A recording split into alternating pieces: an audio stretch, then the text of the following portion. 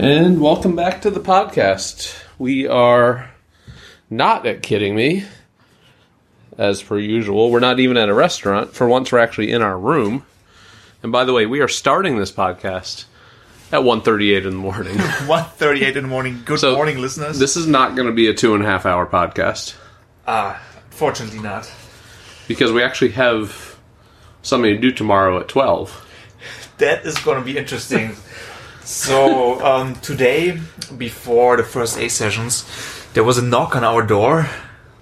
Kind of surprised look on our faces. I got up, opened the door, and there's a policeman in front of me.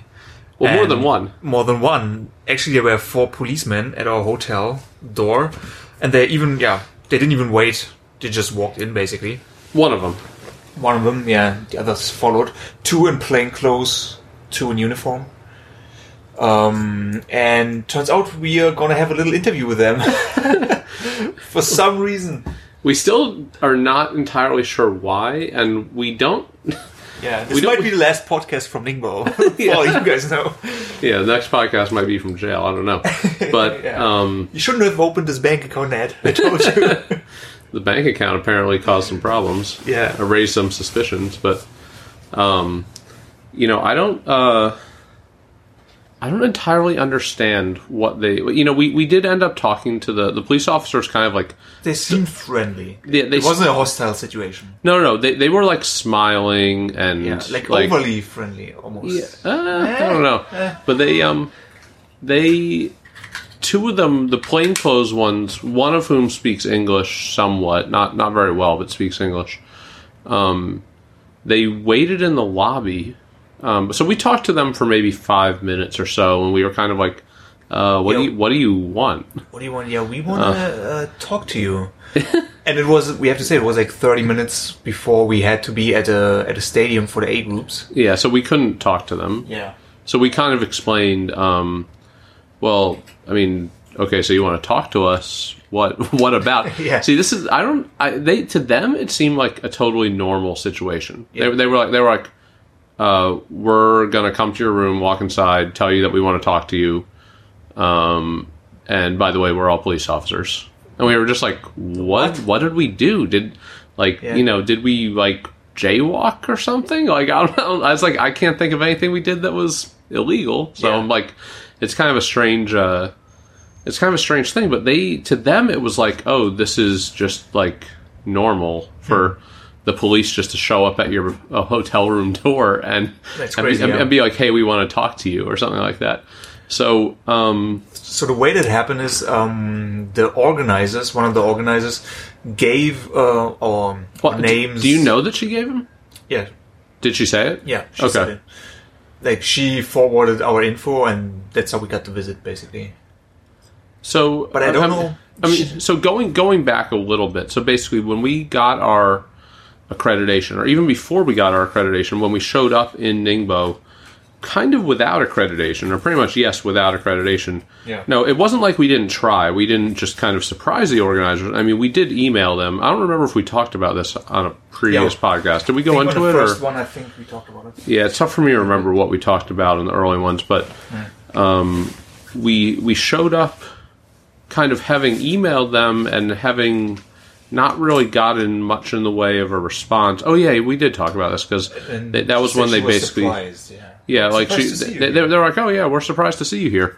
Yeah. So we did get some very helpful support from like the Asian Weightlifting Federation and some from the IWF and whatnot, and we did eventually get accreditation. But in the process of getting accreditation, they wanted like all sorts of info from us. They wanted to know like, what was your flight in? What's your flight out? Even though, at a lot of competitions, they do ask for that if you're a participant, but they're asking for it so they can arrange transportation for you. So they can pick you up? Yeah. So, like, for instance, the organizers know the flight in, flight out of every lifter in the competition for the most part. But usually, I just write not applicable on my media forms because I'm usually arranging my own transportation. And in this case, I'm actually staying for 3 days after the competition ends. Yeah.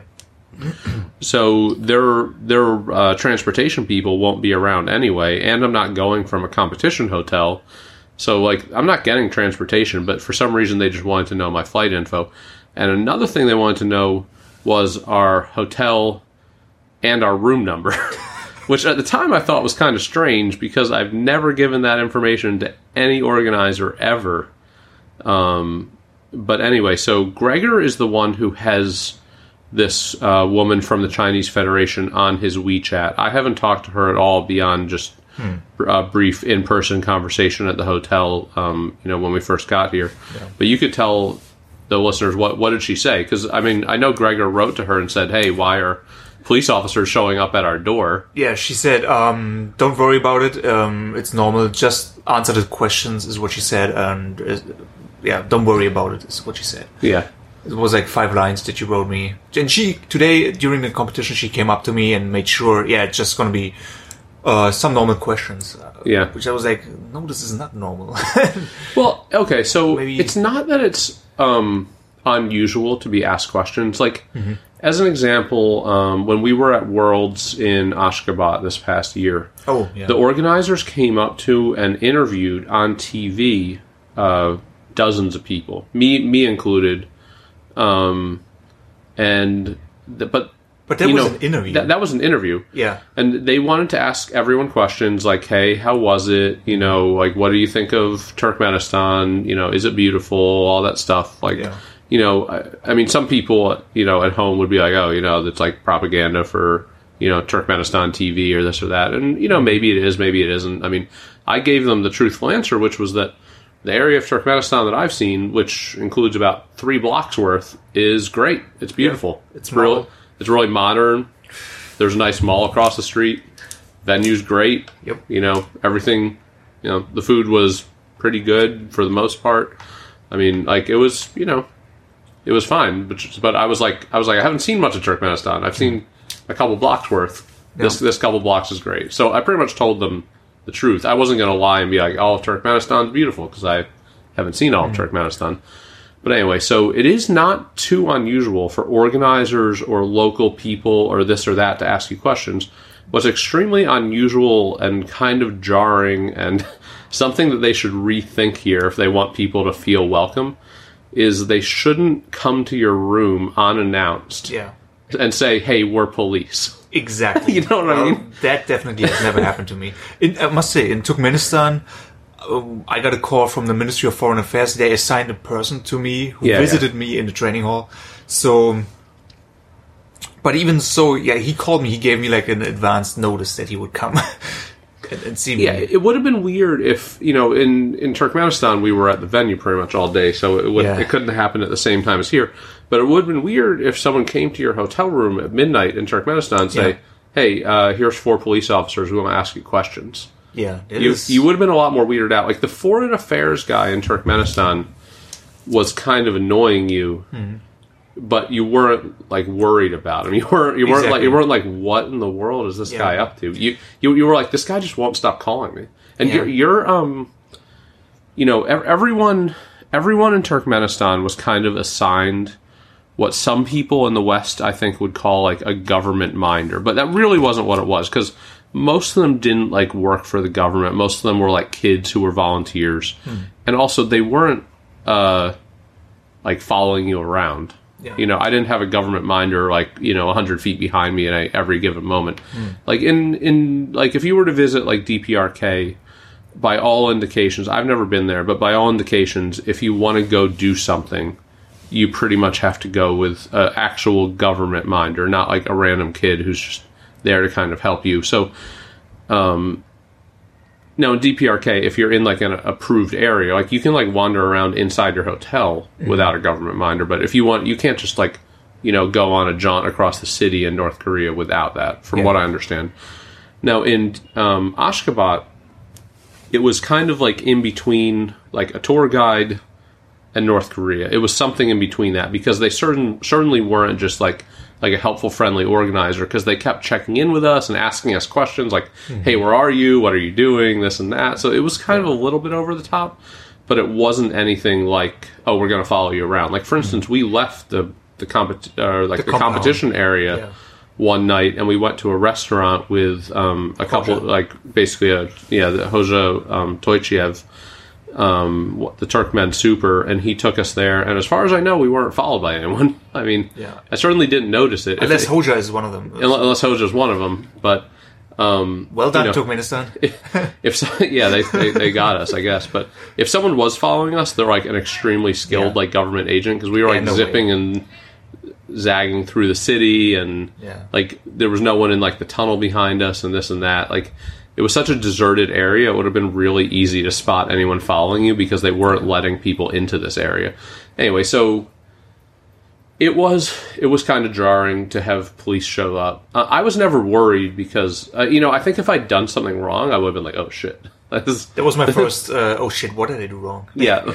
Like, I knew we haven't done anything wrong, so I was, at no point was, like, my heart beating, or was I like, oh, we're in trouble, or blah, blah, blah, blah. I just thought, like, this is weird. Yeah. Like, this is just weird. Like, and, they really should learn, like, better... I don't know if manners is the right word, but like they should learn like better procedure for asking visitors questions. If they want to ask visitors questions, no problem.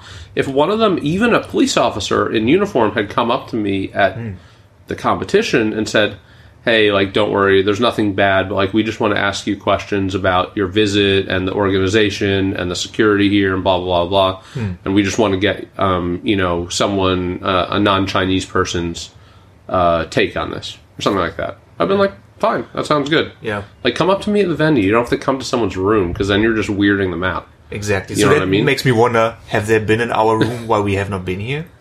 I mean, there's no indication of it because everything's still a complete mess. Complete mess, yeah. I mean, I will say that I have not noticed any of my stuff being moved around. Yeah. But one day, which actually was the day that our beds were neatened up, because I guess I should explain this to the listeners. Usually when we're traveling, we put like a do not disturb thing on our door. Yeah. Not so much that I'm worried about like them stealing my stuff, because let's face it, they have room keys. If they want to steal your stuff, they can steal your stuff, because I'm gone for so much of the day. But what I'm more so worried about is like I just don't like the idea of them moving a bunch of my stuff around, because then I have trouble finding it, because it's kind of like it is a mess, but it's also a slightly organized chaos. There's also a lot of potential to break things. Like like they could kick over a lens or something, or they could knock something over. Or, I leave my laptop on the floor next to the bed. Like I would just prefer to not get cleaning service every day. Sometimes like midway through the trip or something like that, we'll be like, okay, today's the day, we'll move our stuff out of the way and have them clean the room. But there was one day that, even though we've told the front desk here we didn't want any cleaning service, there was one day we came back and our beds were neatened up. Yeah. And that day I noticed that someone had tried to access my computer. And I knew that because of basically the authentication system on the MacBook basically said like that I had to input my password. And that doesn't happen unless you try to get in a few times. And I know because I had entered my password recently. So the way it works is, I mean, no one really cares about all this, but I'm going to skip over that part, I guess. But basically, I knew that someone had tried to enter my laptop. So that was really the only indication I've seen that someone was like searching our rooms. But I don't really care that much if someone searches the rooms. I told Gregor this earlier today when we were talking about it. I'm like, I don't have anything to hide in here. It's like a bunch of dirty laundry and like random weightlifting knickknacks and stuff like that. And of course there are some valuable camera items. The only thing I would care about is if I came back and something valuable was missing. Then I would be upset and trying to do something about it and call people I know and blah, blah, blah, and, try to report it to the local police, or I don't even know what you do in China. But, other than that, I don't really care that much. Like, I'm not one of these people that's, like, super hyper private. Like, there's nothing crazy here. It is what it is. It's a bunch of weightlifting knickknacks, some camera gear, and dirty and clean clothes. It's still weird, though. It shouldn't happen. I mean, Gregor cares about this stuff way more than I do. Yeah. I'm not saying it should happen, but I'm saying that I also don't care. Yeah, I like to keep the government out of my private life. And having them come into my room is kind of weird. So I'm always pro, leave me alone. Well, to be fair, we don't know that they came into our room. That's true. I mean, we certainly don't have any sort of... Like, if I'd noticed a bunch of my stuff shifted around... then I would definitely be much more suspicious that maybe they did. Yeah. As far as we know, they just came to our room today once. To talk to us. Just have a friendly conversation. All right. So anyway, that's the police update. I'm trying to think of what else we did today. We went back to the bank. I went and saw my local bank branch that I'm gotta say hello every once in a while. Keep the relationship. Or say hello the next day. Yeah. So then, what else did we do? What did we eat? We had Korean for lunch. Yep. Great good. Korean. And this place is literally like just 20 meters from our hotel. Yeah. So good. Had some great Korean. We had a slightly different dinner. Just skipping over the weightlifting for a sec, because we should like give people a timestamp where it's like if you want to skip over random banking system / police system / surveillance talk, then you can jump to this timestamp. So once we start weightlifting, tap this button and we add a chapter. Okay. Yeah, we're using this new app that Gregor got. So for dinner, we stopped at like a random, basically, it's kind of like a dumpling shop. They had some other stuff. Like I got a dumpling soup, and I saw they had non-dumpling items on the menu as well. But for the most part, it's like kind of specializes in dumpling. Not just xiaolongbao, but they did have xiaolongbao on the menu. But they also had like fried dumplings and some other stuff. I had like 18 or half of yours, probably. You had a bunch of mine because I had the soup. Yeah, so we got dumplings.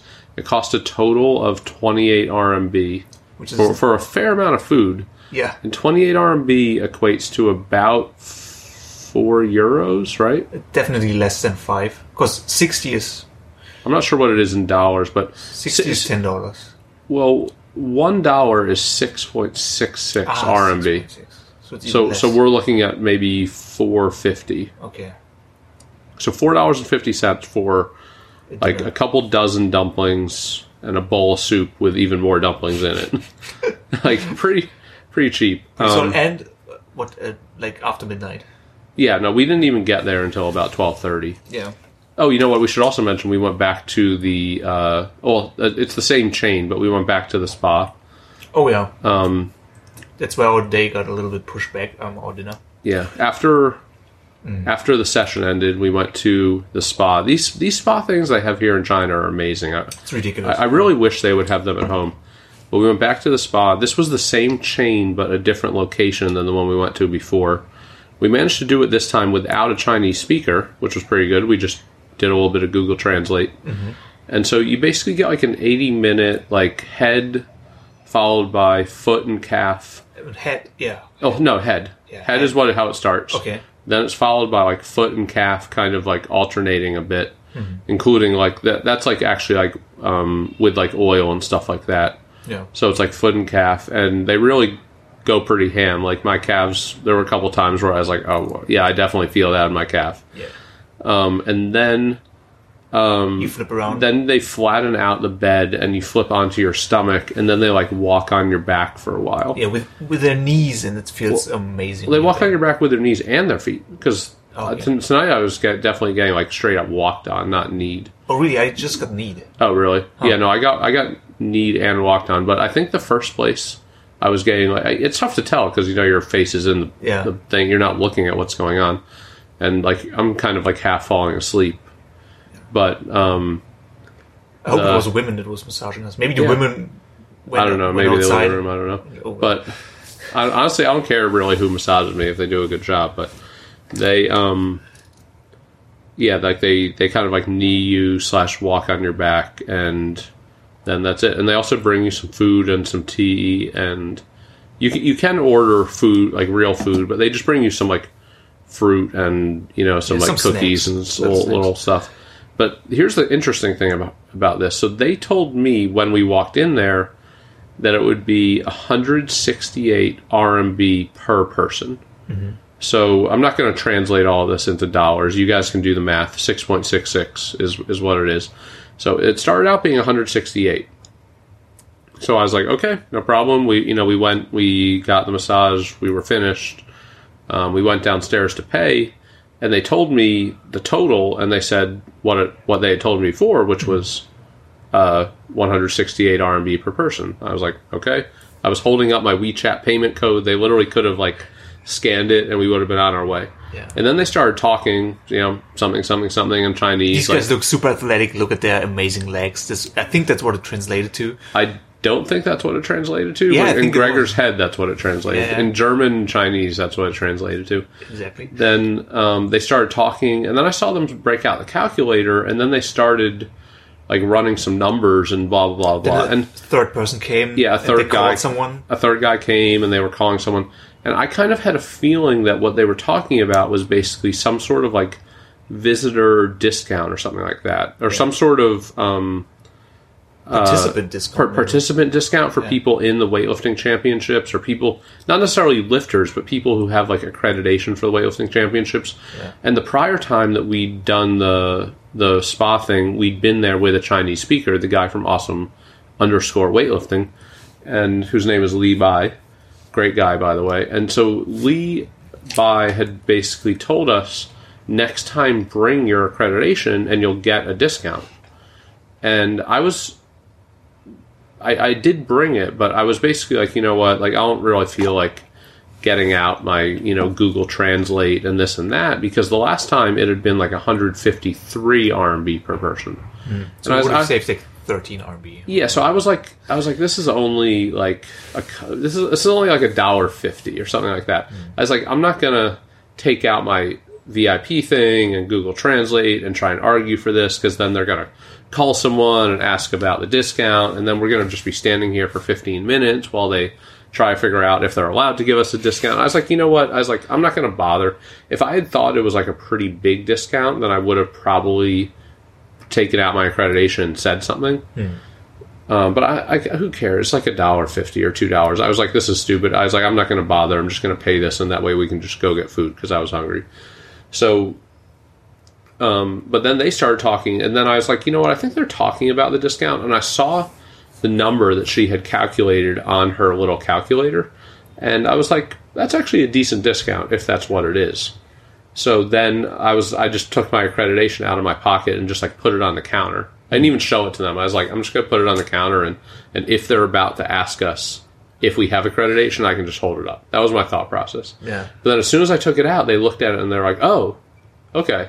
And then they, talked amongst themselves for another minute, and then they were like, oh, well, it's actually $236 total. For two persons. For two people. So it went from 162... or 168 or 162, I can't remember now.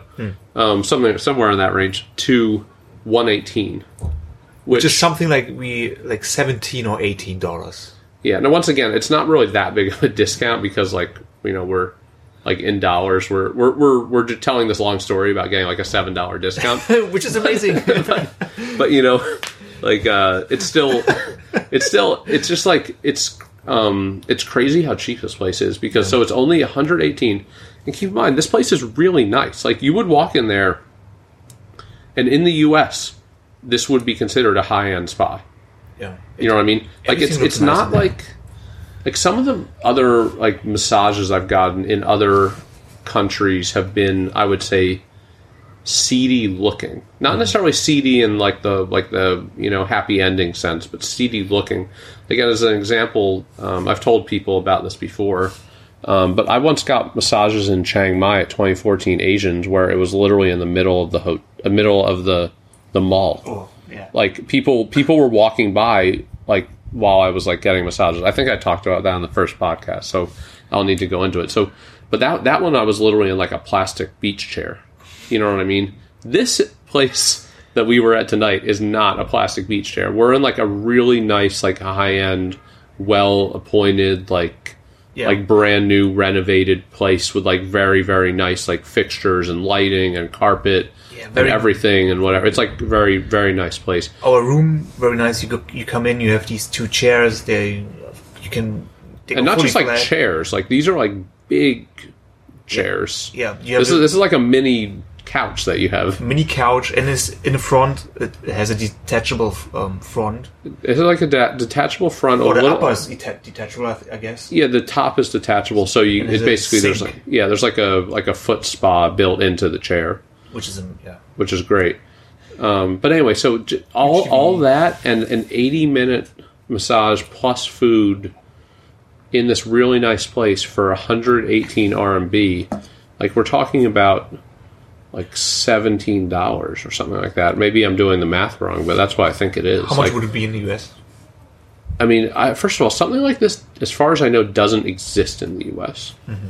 Like, I've never seen a place that does this. Now, I've seen places that will do, like, for instance, there's a spa that I've been to a few times with my girlfriend in Philadelphia, where what they do, and we've gone and done this twice. Once it was for my birthday, and another time it was for another, basically just like occasion. But it was kind of like this like couples massage, where it was basically like we're just on like two separate tables. Mm-hmm. And keep in mind, this is in a really, really nice spa in the center of Philadelphia. But this thing, it's literally hundreds of dollars, and not like 200s. this is like, oh my God. This is like a very, very expensive thing, and it's something that I would only consider doing at most. This is like high end, but personally, I would probably do it about once a year or something like that. It is really relaxing, and there's a lot of nice things. Like, it kind of includes a whole bunch of other like spa treatments, and you also like get to spend the whole day there, so you can like go by their pool, and they have like a sauna, steam room, blah blah blah, all this other stuff. Mm. It is super nice, but it's so expensive, and it's not like this other one, because, for instance, this spa in Philadelphia, there's no option for food. You don't have a private room for like the whole thing. I mean, you do have a private room for the treatment. Obviously, you're not like in the room with random other people, but you don't have this private room with like the TV and blah, blah, blah, kind of like what we have at this thing. And it's just so much more expensive. Like, by a factor of, I don't even know. It's almost like a factor of 10. 10, 15 probably. Yeah, not 15, but it's definitely a factor of 8 to 10 times more expensive for what you get, which is just nutty. And it's really not much nicer. Like, it's not like the spa is like significantly nicer than this place or whatever. I mean, yeah, this place was really nice. So it's just, I wish that these places existed, and I wish they existed for something a little bit more reasonable. Like, massages to me have always seemed to be like a really expensive thing. It's like, that's why I've never gotten one in Germany. Like, why does it cost $100 or whatever for you to get someone to basically like massage your muscles for like an hour to an hour and a half? Yeah, because it doesn't take like advanced schooling to be a masseuse, right? I hope not. Maybe if you're a masseuse and listening to this, leave a comment. I don't know. Like, it's always seemed like a very, very strange, like strangely expensive thing. Now, I do understand that the labor costs in China are much cheaper than the labor costs in the U.S. Mm-hmm. And there's a reason for that. Like, in the U.S., we just have higher per capita GDP. Yeah. Now, I know there's obviously a ton of wealthy people, a very huge and growing middle class in China, but there's also a lot of poor people in China. That's partly just because China has so many people that you're literally talking about hundreds of millions of poor people that need a job that kind of have like very, very low kind of payment requirements. But first of all, we're in the middle of a city here, and cities are not where you find like the really poor Chinese. A lot of them are in rural areas. Of course, there are some, but in general, the cities tend to have wealthier people. But also, it's not like we were being massaged by like homeless people or something like that, or people. No, they all have a uniform. It's like a very like nice place. Everyone is like well put together and all that stuff. Yeah.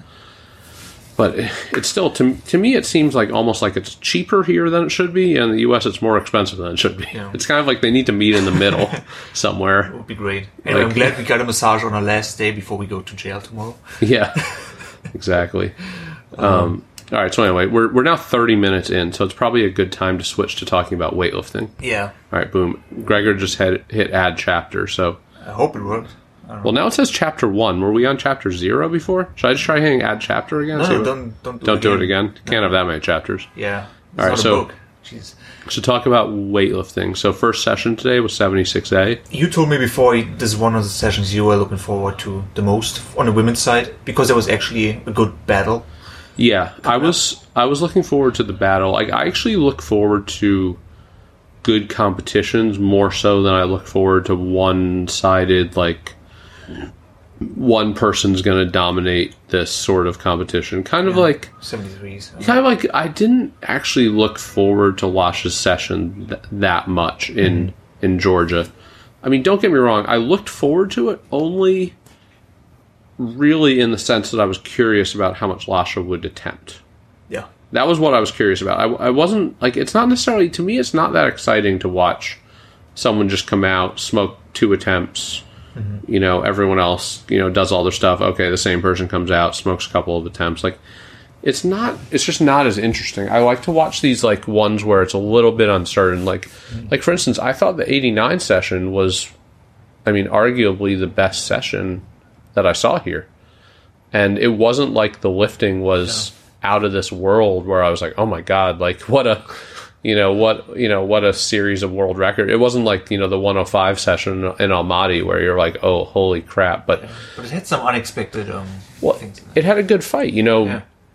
I know this is from a few days ago now, but it had a good fight in the snatch between, like, Jang Yeon Hak. I can't say names, so just forgive me. But I know how to spell his name, but I can't say his name. So I do know his name technically, I guess. But so Yeon Hak from Korea, he ended up winning. But there was also, you know, some other good snatches. Like Masood made a big 165 snatch, and so there was a good snatch battle, and it also set up like a good battle in the clean and jerk because the best clean and jerker in the competition was Yu Dong-ju, and everyone kind of knew that, or at least I knew that. I didn't realize he would make as much as he ended up making, but he didn't he didn't snatch that well. He only snatched 60. And of course, like Ali Miri did, I believe, a 161 snatch or something like that. And so there was a lot of, it set up a good battle in the clean jerk, and then there was a lot of back and forth in the clean jerk, and then Ali Miri hit a big clean and jerk at 205 to kind of take the lead, which forced Yu Dong-ju to take a bigger clean and jerk to retake the lead. And we were talking about people basically setting PRs. Like Ali Miri's PR in his life is 207. Mm-hmm. And this was a competition PR for him. The 207 was in training. So it's like people were literally like hitting PRs, and I don't know Yu Dong-ju's numbers. I guess I maybe will try to ask if I see him around. I'm guessing he left because I know Yeon Hak left.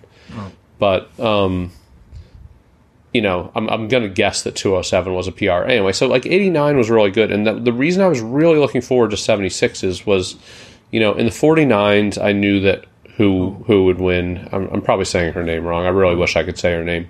Ho, maybe, or who knows. Whatever. We knew she would win, the Chinese girl with the short hair. In the 55s, you pretty much knew that Liao was going to win. Like, it was never close that, like, Haiti was going to beat her.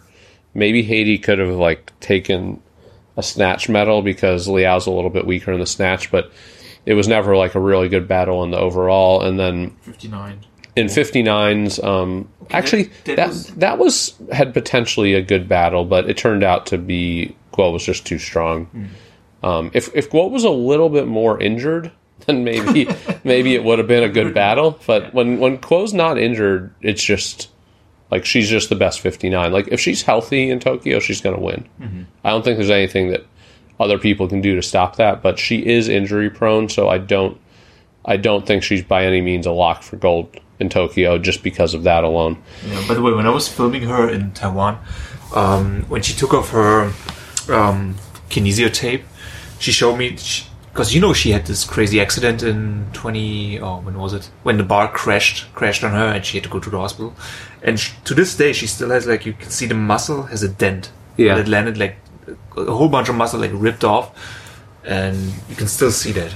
Yeah. So, yeah, she has trouble with both knees. So, yeah, she's basically being, like, pieced together by, like, the medical system in Taiwan, and kind of holding her together with kinesio tape, to hope that she can bring home a gold from Tokyo. Actually, when I was in Las Vegas, I spent actually a lot of time with people from the Taiwanese Federation, one of whom is the daughter of the president of the Federation, and another one is the deputy general secretary of the Federation. And so I actually took them around to see parts of Vegas, and like I took them to like Average Bros Gymnasium, and I took them. For some reason, they wanted to go to many Starbucks. I'm not sure why, but they really were into buying the mugs and like the thermoses and stuff like that at Starbucks. So we went on like a Starbucks tour. I took them to IHOP. Nice. You know, it was a good time. So I talked to them a lot, and they basically said that the Taiwanese government has committed a lot of money to support Guo for Tokyo, because they've identified her, I think correctly, as one of their best shots at a gold medal, or for sure a medal, but potentially a gold medal. And since, you know, it kind of makes sense, they basically like assigned her a lot of money for like physiotherapy if she needs it, for basically anything that she needs that they can support her with. They're gonna do it. So if she was like, hey, I want like someone to literally give me like a massage every day before and after training, like hire that person, they'd be like, okay. So they're definitely doing their best to like kind of hold her together. And you know, we're saying like hold her together when she just snatched. Did she snatch 7? 106. 106. Yeah, I couldn't remember exactly what she did. So 37 clean jerk. I remember the 37, but I guess 107 was maybe... She's done 107 a few times, maybe even 108, I don't remember. But she's like, you know, she's in really good shape. I mean, she just did a 137 clean jerk at 59, which is like a pretty stunning number. And I think maybe technically a world record under the new records. Yeah. Was it a record under the new records? Yeah, it has to be. It has to, oh, yeah, you know what it was? Because Chen Guiming had it at 36. Yeah. So, anyway, you know, so we're talking about her as if she's like, you know, barely being held together by tape, but she's actually doing big numbers. It's just that I think we all know from having spent time around her that it could be one of these things where in a month someone's going to message me and say like Guo is having a lot of trouble with her knee right now, and like she can't squat and this and that, and like for all I know, like she'll show up at Worlds and be clean and jerking like 125 or something like that, and just not quite at her best. So we have to kind of hope that she'll stay healthy for, you know, another year and a couple months. But anyway, no, that was a good battle. But then 64s, it was like Deng Wei, and 71s, it was just Rimun Sim. It was kind of like you knew what was going to happen, and it was just a little bit boring. And not just that, but the other people, like the second, third place, weren't that interesting. So yeah, I mean, in the 64s, like there, it was interesting to see like Kim Hyo Sim snatching and this and that. It's not like there's not anything interesting, but I really like watching sessions where I don't know who's going to win, and the numbers that they're going to do are significant. That's kind of like, for me, those are the two factors that make me really interested.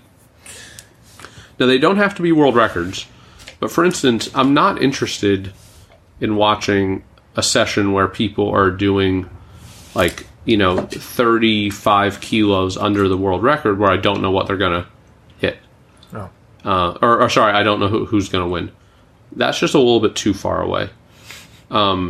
But if someone, like for instance tonight, you know, they're both kind of capable of somewhere in, and once again I'm very generalizing, but they're both capable of somewhere in like the 18 to 23 and 50 to 55 range. That's kind of the numbers that they both hit. Now, I know that they've hit like bigger numbers than that. Like I know like Zhang Wang Li holds the current edition of the world record at 56 and blah, blah, blah. But in general, those are the numbers that we all know that they're both like roughly capable of. Yeah. Now, Zhang Wang Li really is a worse snatcher. She did manage to make 18, but I didn't think that she was capable of hitting in like the 23 range or whatever. I definitely thought that Zhang Wang Li had a chance at coming back in the clean and jerk, because Rim Jong Sim has not looked great in the clean and jerk the last couple of years. Especially in the jerk, she always does this staggered, like the recovery is always a little bit Yeah, she looks like she can't move her feet back together. Yeah, it's always like this. But Zhang Li got caught on a second attempt. The jury reversed the decision because of a press out. Yeah. And very quickly, by the way. That was a weird reversal because it was one of these things where she was like barely off the stage and the jury had reversed it. Yeah. So I don't even know like how they came to a decision because that's not normally how it works. Normally, like the jury stops, the jury calls over some refs, the jury talks to the technical, usually takes like the a TC minute and a half or something. Yeah, it usually takes like a minute, but that one was just like instantly reversed. Yeah, and it was so there must have been something obvious that I couldn't see it from the side. I didn't see it either, but I just remember that she cleaned it, and on standing up, she always like got on her toes or something. I just remember telling myself, "Oh man, it would be a cool video to post. Just even if it's a no lift in the end, maybe I'm still gonna post this video." Yeah, the clean. What she did was she rocked forward a little bit too much. Yeah, and she was she has like the kind of the lifting experience and the expertise to know that what she had to do was get her feet back on the ground because you can't stand up a super heavy clean successfully on your toes most of the time unless you're some sort of freak. Maybe like someone out there could do it, but most people can't. But anyway, so she kind of rocked back onto her heels, and this is where like the Chinese reserve strength came into play. Because the Chinese, this is like one thing that bugs me about people with the Chinese, is that they think that the Chinese have some sort of like mystical lifting system of like smoothness and, drinking a lot of tea and, like some of the stuff that I've seen written on the internet about the Chinese system is literally the most like amateur goofballiest shit I've ever heard. Yeah, this shit is not done by cupping, guys. Yeah, there's no matter how much you cup, you will not be able to do this. you could literally walk out there with cups all over your back. You're still not going to be able to do this.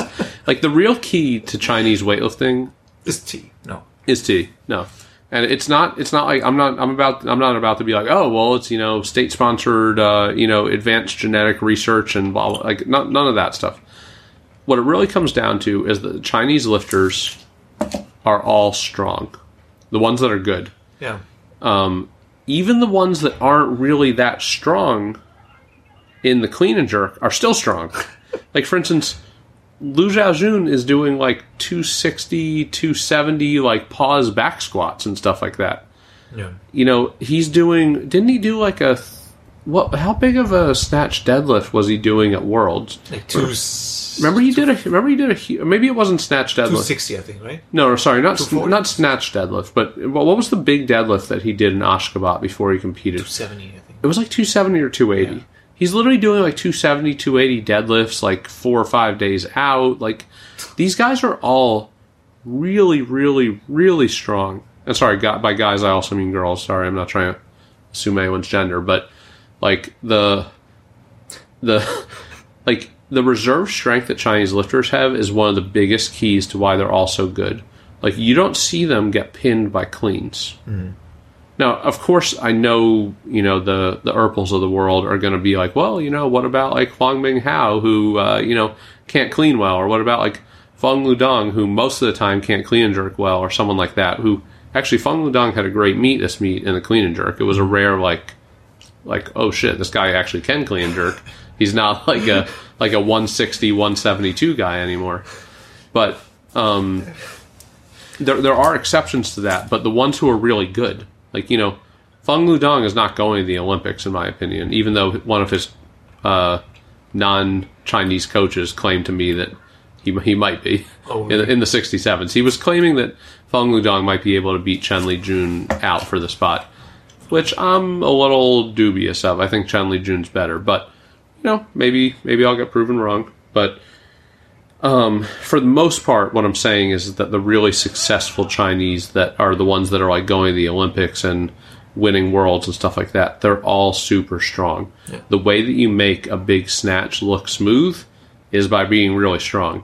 There's no magical, mystical, like, secret to it, or there's no amount of like, after lifting bodybuilding that's going to make you, super smooth in the snatch or whatever. Like, yeah, like doing like, the things you see the Chinese lifters doing, like doing 10 kilo plate flies or whatever they're called. I don't even know. Is that what it's called? A fly? Lou raises. Lou raises, I guess is the term. But like doing that is not what makes you, smooth in the snatch. Now, of course, everything in the training system helps, but like the real key is that they're all really strong. And Zhang Wang Li knew that, okay, I've got to get my feet flat, and I can definitely stand up with this because, I'm sure that her front squat is pretty massive. Something like Rim Joong-sim, probably 85, 75.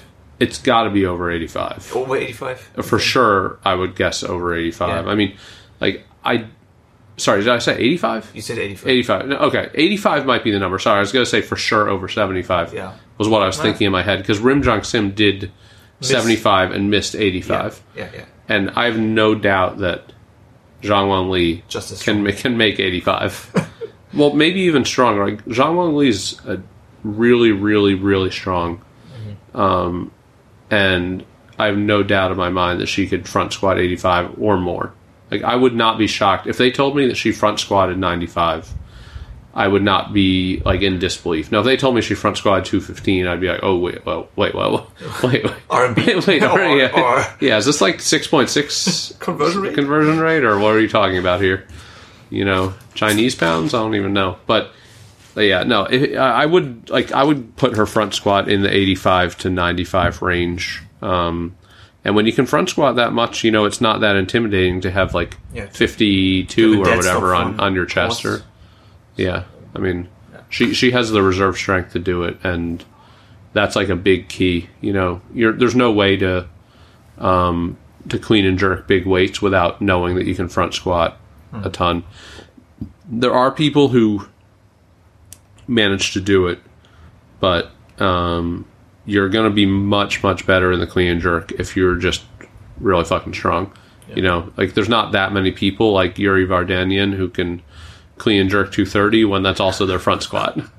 That doesn't really exist, and it's not necessarily something to be proud of. Like, there's some people out there who are like, LOL, I'm so efficient, I can barely front squat anything, this and that. And I'm like, that's fine, and it is good to be efficient, and at the end of the day, the sport is snatch and clean and jerk. And if you're good at snatch and clean and jerk, then that's all that matters. So I'm not saying that you have to be good at squatting, but there's no reason to be proud of it. I mean, it's something you should work on, because you're going to be a better clean and jerker if you can front squat more. That's really what it comes down to, So anyway, so we're at the snatches. No, we talked about the clean and jerks. Rim Joong-sim 6 for 6, finished with what numbers? Great meet. 23 and 55. I want to say. What was it? 55 or 50? Yeah, it was 55. I think. Yeah, 55. Because what she did was she made 52, which forced Zhang Wang Li to maybe even 54, right? Did she do 54? No. Rim Joong-sim did 52-55. Okay. I want to say. Maybe I could be wrong. I know. I'm almost certain that she made 55 as the last one, because I have the picture in my head of the yellow and the small red. Mm-hmm. The other attempts I could be off on.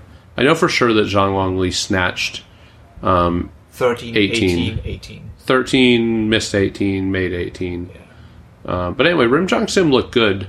Yeah. And this was much better, in my opinion, than her 2018 form, because in 2018 she actually missed, I believe it was a 170 front squat in the Asian Games training hall. Mm-hmm. It was either 70 or 75. It's harder to remember because it was training. But at this meet, she smoked a 75 front squat, which I know we both, I think, put on our stories. And so just that alone, she just looked stronger. And I think that's the difference as to why she looked like she could barely clean and jerk 150 range at Worlds and lost Worlds to Wang Zhiyu. And then, here made 55 and went 6 for 6. What I do think is interesting now is, what does this mean for Zhang Wang Li going to Tokyo? Yeah. You know what I mean? If the Chinese see Rim Joong-sim getting better and better and better and better, I think that Rim Joong-sim could essentially seal Zhang Wang Li's fate if she has a really strong Worlds. Like if Rim Jong Sim does like 25, 26, and like 58 or something like that at Worlds, and Zhang Wang Li hasn't really progressed. If she's still doing like 1855 range, then I think you're going to see the Chinese be like, okay, we have to pick somebody else. Yeah, we're not doing the 76s. And even if Zhang Wang Li progresses, I still think you might see the Chinese basically give up on the 76s just because they have a guaranteed gold in the 49s. They have essentially a guaranteed gold in the 55s because there's really not competition. Now, Sri Sharat was still around, it would be a different story. Yeah. But there's essentially no competition I can think of, unless I'm completely missing someone.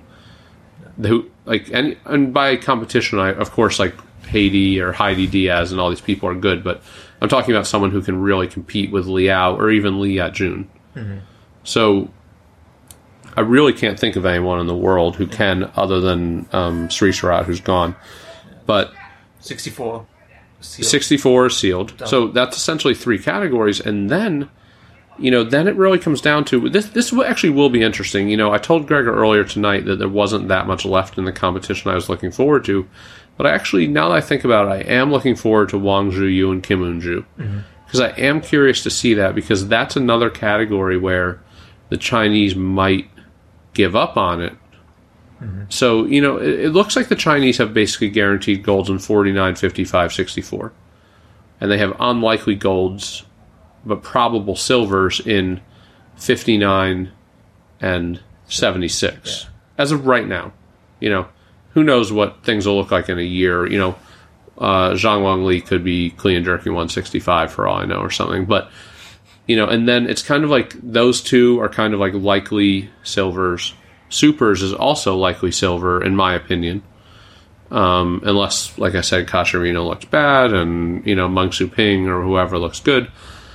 But still, in my opinion, likely silver. So then it comes down to like the 87s, and can Wang Zhuyu win the 87s? Yeah. Because I don't think that there's anyone from another country who seems at that level of Wang Zhuyu in the 87s. No, there's the girl who won the 90 kilo world championship the only year it was held. The one from Ukraine, the one from Georgia with the Ukrainian name, because she's married to the Ukrainian guy. Gottfried, yeah. Gottfried is like Dennis Gottfried, I guess, is her husband. Yeah. What's her name? I forgot. Anastasia? Yeah, Anastasia, right? Yeah, Anastasia. Yeah. Okay. Is it Gottfried or like Hotfried? Hotfried, yeah. Hotfried. Anastasia Hotfried. Like she was doing like 20:45 as like a 90, but I haven't seen her. So maybe, did she even compete in this qualifying period? I have not seen her compete in this trimester. And unless she competed without me noticing, now granted, there are like, a billion cups and games and this and that and, opens and everything, but I don't remember, but she was kind of like 20:45.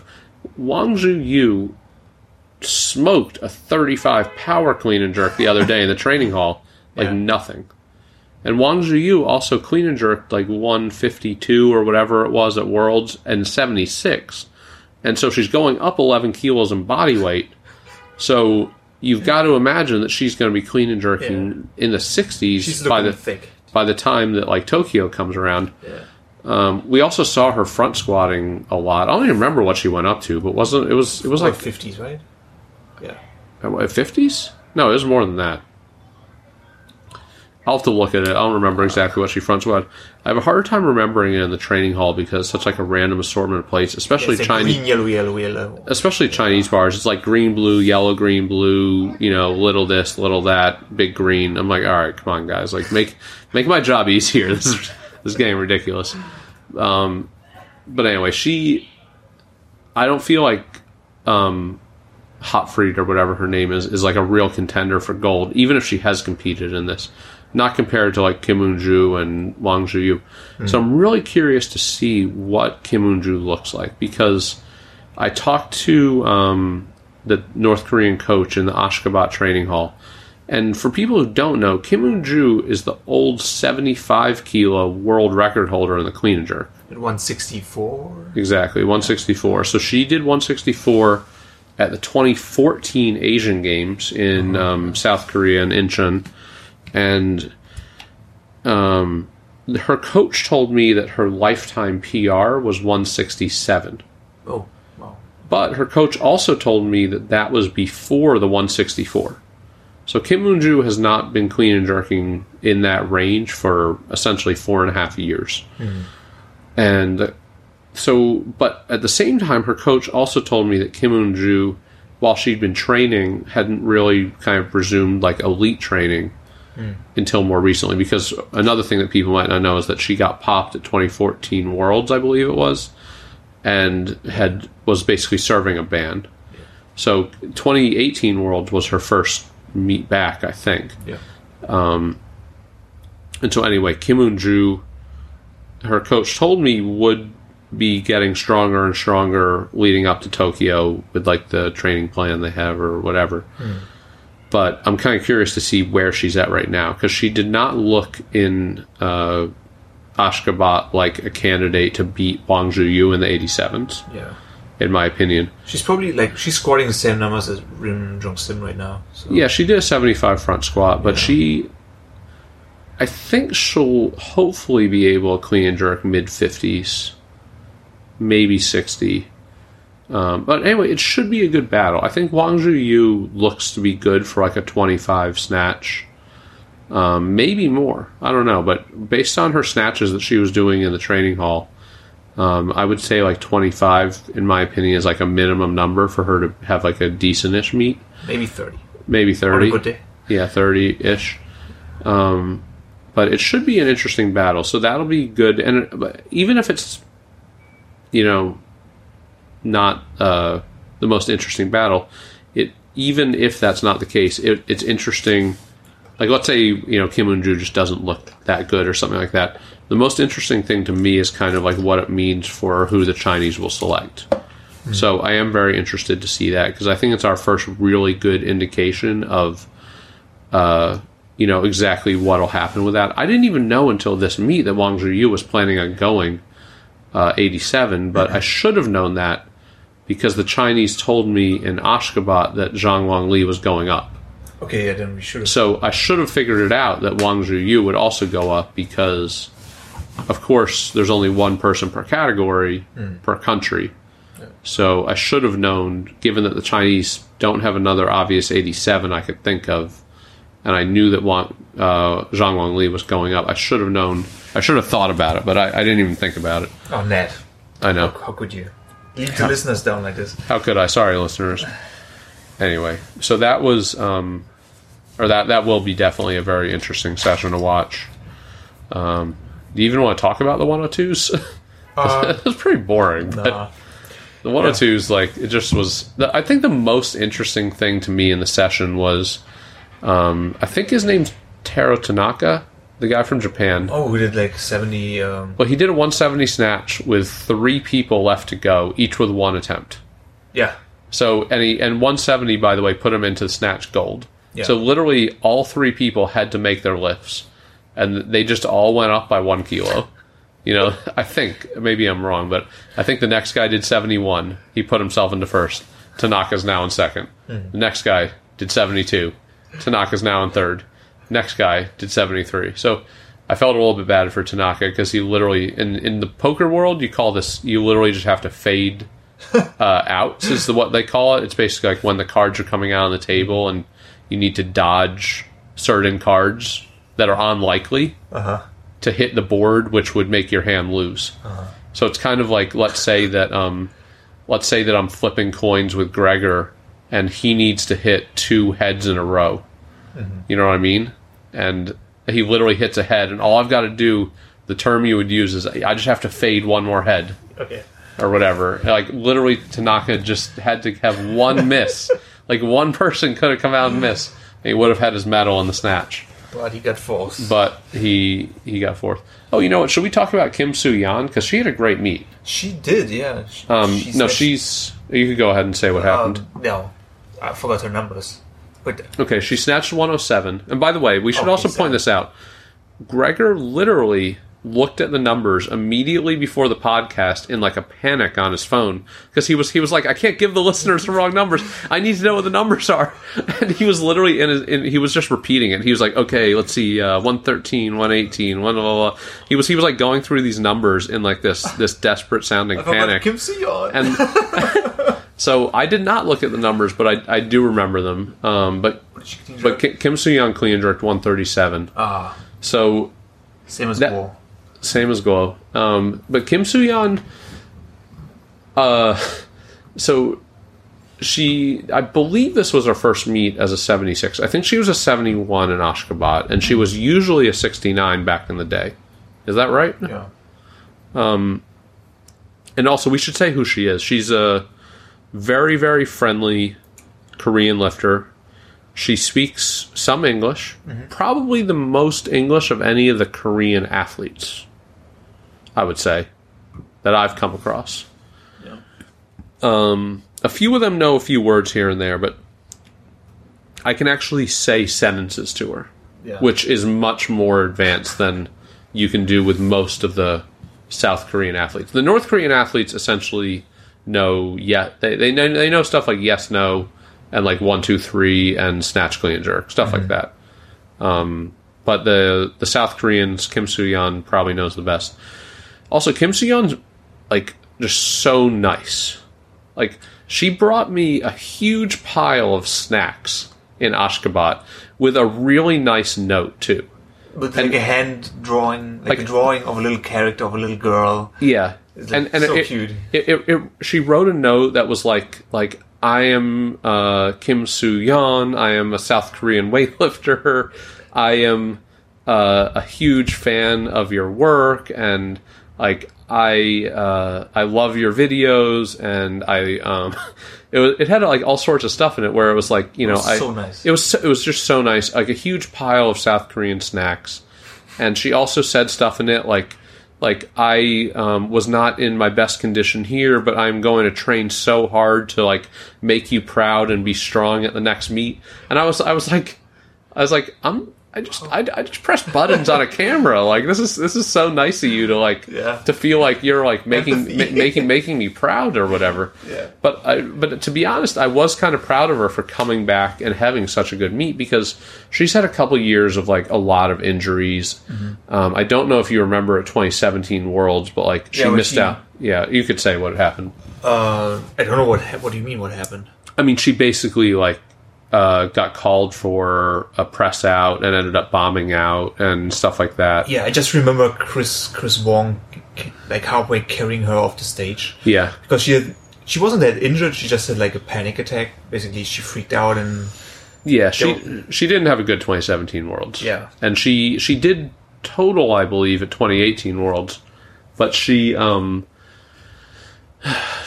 didn't have a good meet. Like her numbers were down, she was injured, and blah blah blah blah. So you know, for her to come back, you know, 5-6 months later and look this good and do numbers as big as this, to go 6 for 6 to win. I believe she got all 3 bronzes. I think, pretty sure. But anyway, so she got, I believe, all 3 bronzes behind, you know, the 2 superstars that are essentially battling for Olympic gold and. A year, assuming that Zhang Wang-Li even makes it. But yeah, they're basically out of reach compared to most lifters. But you know, so she essentially, and she did big numbers. You know, 37 at 76 is a pretty big clean and jerk, and 107. I mean, I'm comparing it to U.S. numbers in my head, but she's essentially right around like the American record. She's a couple kilos shy, but she's right close to the American records, and. You know, so those are big numbers. And for her to do that 4 or 5 months after just not looking good and at all, really, I'm actually really encouraged to see that she put up like a relatively big Roby score and maybe, you know, could end up going to the Olympics. I mean, she obviously has to have a good several additional meets. If she shows up injured again and whatnot, then she's not going to the Olympics. But if she can keep this progress, then she will be. And hopefully I see her before she leaves. I don't know if she is like leaving tomorrow. Some people are leaving this meet pretty fast, but I definitely want to congratulate her on it and tell her that, you know, very proud. I'm very proud, and thank you again for all the wonderful snacks. Anyway, so when we were talking a little bit about the 102s, right? 102s. Other than the snatch battle, Iran got 2 golds. That's what I remember, basically. Well, Iran got first and second. Is that what you mean by 2 golds? Yeah, I mean first point. Oh my god! Iran tied for first and got 2 golds or something. I don't even know. I don't know how you down on my bed, listeners. I don't know how. Yeah, Gregor's tired. By the way, it is 2:43 in the morning. Oh god! I still have to upload this. Yeah, and we're having this interview tomorrow, so we have to get up early. Yeah. So, but I think what Gregor was trying to say was Iran got first and second, which they did. I think. Bayrovan got. Or, you know what? It's weird. His name used to be like Bayravand with an L in it, and now it's like Bayravand or something. Like they changed the spelling of his name for some reason. I mean, obviously his name is written in like scribbly looking Farsi or whatever. Yeah, which how can people I can't. Read this? I know. I mean, crazy. My brother is actually an Arabic speaker who can read both Arabic and Farsi. I think he said that almost all the letters are the same. There's just a couple small differences or a couple added letters or something like that in Farsi. So he can read like Farsi and he can read Arabic, and to him it makes sense, but to us it looks like scribbly stuff. We also saw another epic last name. Oh my god, the Iranian one who's not Bayrovand. Oh my, that his first name's Amir. That's pretty easy. Amir. The announcer kept calling him Amir. The announcer gave up. The announcer gave up pretty quickly. So I'm not doing it's this. It's like Huga Hasha Hugi or something like that. It's just like, oh my god, and I don't even know how to say that guy's name. It is literally you could show that name to literally 10,000 English speakers who I'm talking about ones who aren't like Persian or whatever. Yeah. Don't know Farsi, don't speak any of that stuff or whatever. You could show it to 10,000 Americans. There's a 100% chance that 0 people would get it right. That's basically like a coin flip, right? Yeah, that exactly. Which brings us to the coin flip challenge. Oh yeah, the coin. I'm not sure if it's a flip, but I would call it the coin the finger coin challenge or whatever. So do you want to describe it? So Ned has this thing he learned while doing his poker stuff, sitting at a poker table. Basically, you can start off with 3 coins or 3 poker chips. You have them between. Well, don't use poker chips for this challenge. Oh yeah, for the challenge you have to use coins. In the US you use quarters, right? In the US, quarters are the closest thing to a 1 RMB coin. Yeah, in euros, it's like €1. Maybe you can. I think €2 coins still count in my book. So here's the thing about €2 coins. €2 coins are a lot thicker than quarters or 1 RMB coin, so it makes it easier because they're easier to control. But here's the thing: if you can do 2 RMB coins, then and you're not like an ex-poker player, then you're actually doing really, really well because it's still difficult. So I think people in Europe have a slight advantage here. Yeah. Oh, you just said 2 RMB coins. He means €2. Sorry, I meant 2 euros. My bad. It's 2:45 in the morning. Oh my God. Gregor thought Iran got 2 gold, so you know what I mean. Like I can't. Anything goes on this podcast. Yeah, we can say anything at this point. Yeah.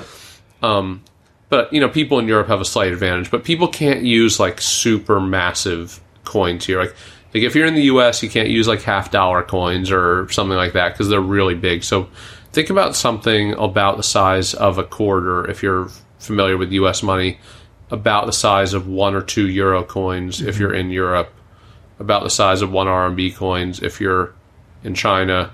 I don't know what coins to tell Amyan Chol to use because I don't know that much about North Korean coins. What's the currency they have in North Korea? I know the South Korean currency is won, like WON. I've never been to North Korea, though, so I don't know what their currency is. Man. I mean, sure, you can use whatever you want. I'll take any video. Yeah, anything. Anything. And guys, if you're listening to this, so the first person who does the trick that we are about to describe on Instagram in a video, and you have to either have something in the background that shows that it's recent. Put a piece of text. Like, write on a piece of paper the hashtag that we're about to give you. Yeah. Write it on a piece of paper in the background, and in the video, kind of like show that piece of paper clearly. Yeah. Okay, so that way we know that this was filmed after this podcast was done. Yeah. Because that's important. We don't want anybody to trick us here. This is official ATG rules. And you can't use like Mocha and After Effects to put in this piece of paper, okay? Exactly. We're talking like real videos here. Yeah. So yeah, let's describe this trick. It's a good way to describe it. So you start off with 3 coins in between your... I can describe it. It's basically you start off with 3 coins in between your middle 3 fingers. So we're talking about not your pinky and not your thumb. So you start off with 3 coins that are kind of like held there. And by the way, we're going to put up a GIF of this in the post. I believe, is it only going to be on Patreon, or is it going to be also on the Two Doctors? The GIF will be visible on the Two Doctors podcast page post, and I'm going to link the GIF or movie file in the Patreon post. Okay. So basically you start with it. You start with the coins in between those 3 fingers. Then you put your thumb on it, on the edge of the coin. So you basically have 4 fingers. I'm counting your thumb as a finger. I don't know if that's correct terminology, but you have 4 fingers on the coins. And then what you do is, not using any other hand or like a friend or whatever, you drop the middle coin down and you pull the 2 outer coins up. And when the middle coin drops down and separates from the other 2 coins, you spin it with... in my case, I spin it with my ring finger. Mm-hmm. And then after you spin it, you put it back up in the middle between the other 2 coins, so not on the outside. Sounds confusing. I just dropped a coin. That never happens because Ned's pretty good at it. I'm good at it, but right now I'm not really doing it fast. I'm kind of doing it so slow. It's actually very difficult if you do it insanely slow. You have to kind of do it with a little bit of speed. Yeah. But what we did was earlier today was I filmed it. We made a GIF so you can kind of see it and understand what this is. This is a lot harder than the contest from yesterday. The contest from yesterday was beating Amyeon Chol. Was beating Amyeon Chol to the T, because Amyeon Chol is probably still looking for the T. So, I mean, I don't know. Maybe he's on to the E by now, but maybe there's no E in his name. It's gonna be tough. Yeah, that's got to be tough. Like he's using letters that are not his name. And to be fair, if I was trying to type poster in Korean, I would be taking way longer than Amyeon Chol is taking to write poster in English. So he's actually well ahead of me when it comes to typing in other languages. Yeah. But anyway, if the first person to do this, put it up on Instagram, and then what's the hashtag, Gregor? The hashtag is ATG coin flip. Okay. One word, one thing. Yeah. Well, hashtags are always one word, I think. I got it, Yeah. Also, you can just do hashtag 2 golds. No, just kidding. But do hashtag ATG coin flip, and the first person to put this up with the hashtag also written on a piece of paper in the background gets a free signed poster of their choosing, shipped anywhere in the world, including Pyongyang. Yeah. I believe actually Turkmenistan recently added DHL. Literally in 2018. So in 2017, if you wanted to send something DHL to Turkmenistan, or really any courier service, it didn't exist. There was no way to mail something to Turkmenistan in 2017, as far as I understand. That's crazy. Maybe there are private services that were willing to do this in some capacity, but I know that DHL kind of like opened an office there in 2018. So we might have trouble if Hoja wins this. But Hoja has big, like kind of like fat, chubby fingers, so he might have trouble. So maybe another Turkmen. But I don't want to discourage him. Maybe, Hoja, you can still keep trying. Hoja, you can keep trying if you want. Maybe Rejapov? Rejapov didn't compete here, so he's injured, but as far as I know, his fingers are okay. Okay, so Rejapov could probably do it. What about Chari? Chari's their general secretary. Maybe he's played poker before. I'm actually curious how many ATG podcast listeners or whatever, Two Doctors podcast listeners are poker players. You know, if someone's a former poker player, they'll smoke this. They're going to win this. Yeah. Like, I wish that I could restrict this to people who weren't former poker players, but it's kind of hard to prove that sort of thing and whatever. So, exactly. You know, this is basically a gift to the poker community on behalf of Gregor. And by the way, I should point out that Gregor has signed Shi Zhiyang posters. Mm-hmm. He has signed Tian Tao posters. He has signed Deng Wei posters. He has signed Lasha posters. Lydia Valentin, Rebecca Koha, Ritva Suharev, Mart Same. Ilya? Gregor also Ilya has 246 posters, yeah. Ilya has 246 posters. Gregor even has some signed Ilya hook grip posters. From way back in the day, before he even got posters signed. I basically left a bunch of posters with him. He got them signed, and he's basically... I forgot about those, yeah. He's basically got them in a stash in his estate in Berlin, just kind of gathering dust. So Gregor has a lot of posters, and whoever manages to do this gets their choice of one for free. For free. Shipped to you. Except to Turkmenistan. Again, if you are in the Berlin area, it would be great if you win. I just dropped by with my Volvo. Yeah. I just drive by. Gregor has a Volvo, the latest and greatest model. It has more zip ties than any other Volvo, I think. It's a V40 from 2001. It's a V40 from 2001. Station wagon. I mean, that's a lot, because if you think about it, like a lot of Ferraris, like even the biggest Ferraris are only V12s. Yeah. But you have a V40. Amazing. If you think about it. Yeah. I think that even like... Volvo was always ahead with their engineering when it came to motors and engines. And they are ahead. Like Bugattis even are... I don't know for sure if they're all like this, but I think that the Chiron is like a W16. So it's 16 cylinders, and that's like a quad turbo. So it's like a W16 quad turbo. And that's like a multi-million-dollar car, but it's still only got 16, whereas you've got a V40. 40. So you must be looking at like 5, 6, 7,000 horsepower. Yeah, it's all the Patreon money that's making making this possible. All right, well, a V40 is not bad, because I've only got a V4. I've got a 4-cylinder engine. Oh my God. I've got a Volvo also, by the way. Poverty. And I've got a V4. So that's... Yeah, no, you've got your car's literally 10 times better. Yeah. But anyway, so Gregor will, with his 7,000 horsepower engine...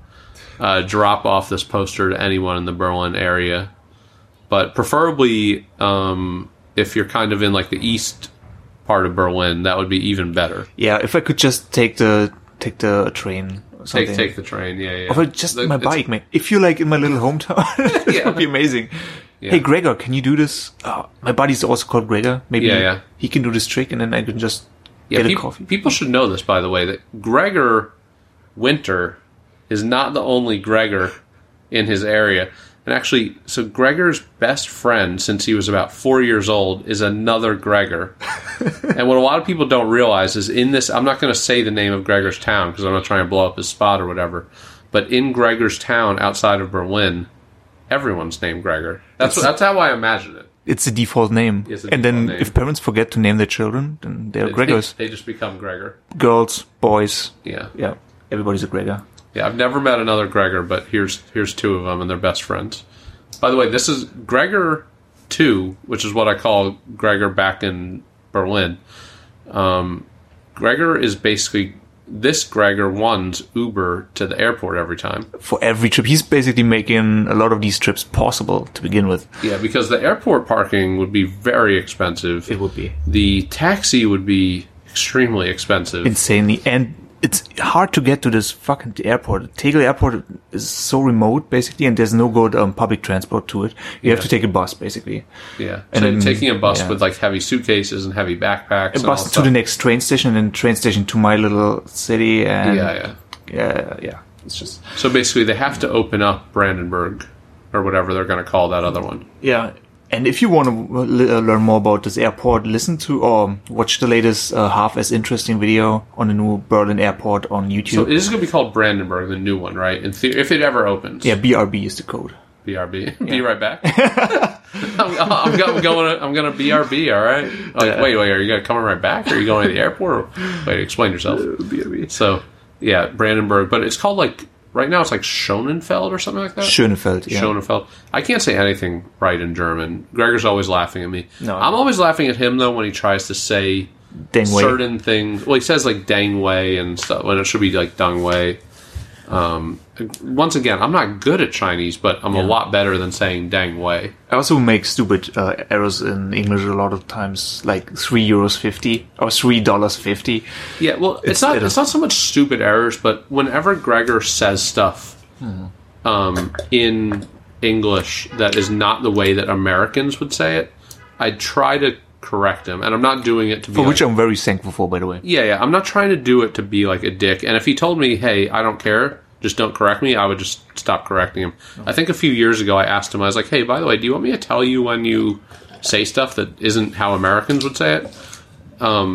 And he said, yeah, so I kind of tell him that. So earlier today he was saying, like, oh, you know, if I was to go get this Korean food, it would cost, like, €8.50. And I'm like, no one says that.